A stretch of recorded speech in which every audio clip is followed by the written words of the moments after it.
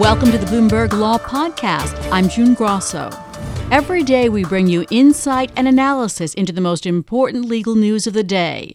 You can find more episodes of the Bloomberg Law Podcast on Apple Podcasts, SoundCloud, and on Bloomberg.com/podcasts. The Trump administration is trying something new in its quest to crack down on illegal immigration. A new fast-track deportation process will bypass immigration judges and remove immigrants in as quickly as a day.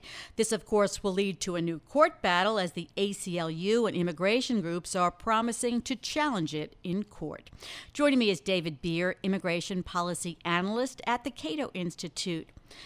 So, David, basically, if a person anywhere in the U.S. can't immediately prove that they've been in the country continuously for at least 2 years or have legal standing, can they be deported without going to a judge? How does this work in practice? Well, in practice, it's really up to the administration to decide how it works out.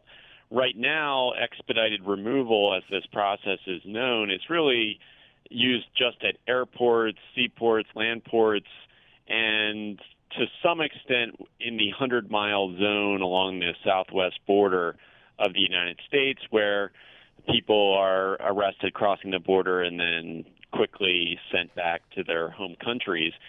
So it's totally unprecedented for it to be used for people stopped in the interior. And so yes, it really is the case that we're in uncharted territory where an immigration agent can make an arrest and then very quickly send someone packing if they don't have that proof of 2 years residence in the United States legally.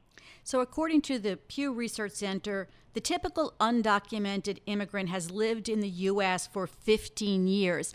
But can they all prove that? And could some U.S. citizens also get swept up accidentally in this expedited process?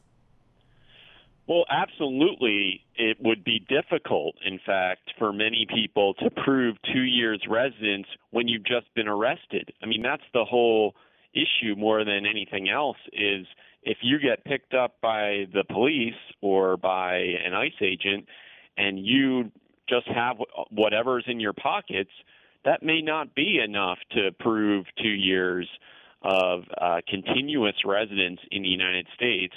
And again, we don't know how people will use their discretion, but we know the Trump administration's agenda is increasing deportations as much as possible. And so naturally, if people can't prove that they meet this requirement, then they will be removed. And we know of many U.S. citizens who have been detained and who have then proven their U.S. citizenship only after a court hearing, only when they go to an immigration judge and say, wait a minute, you need to stop this removal effort because I'm a U.S. citizen, and here's the proof. Whereas if it had just been up to Immigration and Customs Enforcement, they would have been deported already. So immigration groups and the ACLU, they've already said they're going to sue in court. What arguments might they use in challenges to this expedited rule?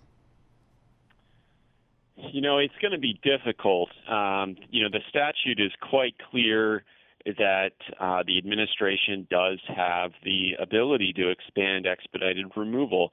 So I think the challenges are really going to come down to how is this being implemented? Is there enough due process in the expedited procedure that the administration is trying to use here to protect people from wrongful deportation, to provide them the opportunity to prove 2-year residence? And from the regulation and from the details that are known right now, we don't know the answer to that question. We don't really see, the standards and protections that you need to prevent this type of thing from happening. And that's where you're going to see challenges being made. So there have been expedited deportations since President Clinton signed a law in 1996.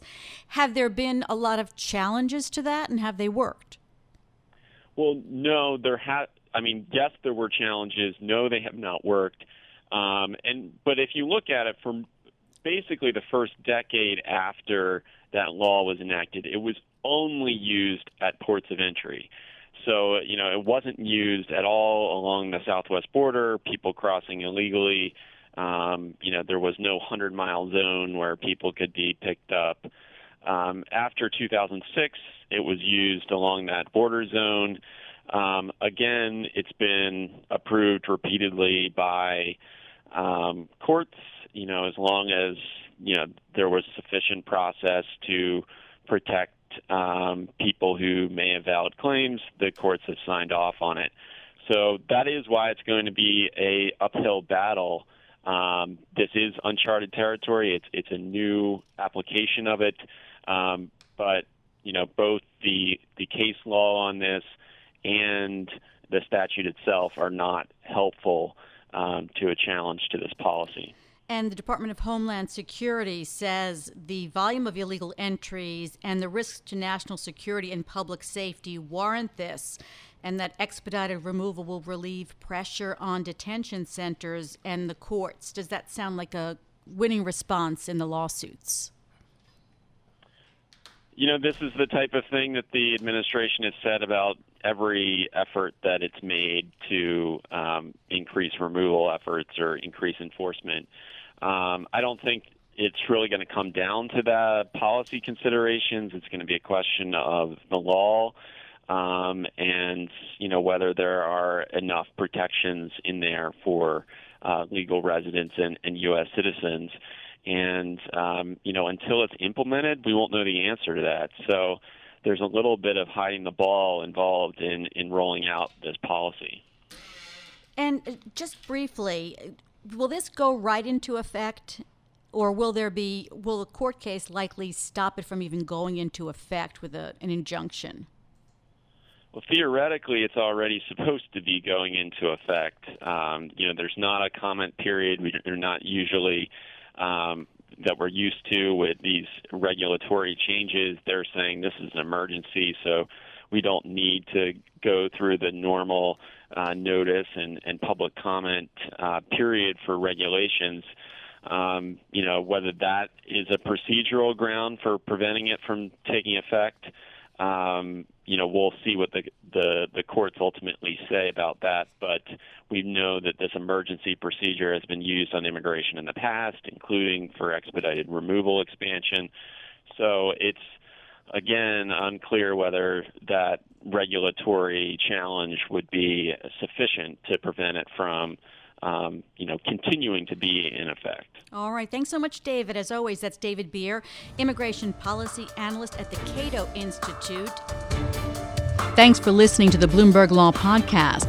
You can subscribe and listen to the show on Apple Podcasts, SoundCloud, and on Bloomberg.com/podcast. I'm June Grasso. This is Bloomberg.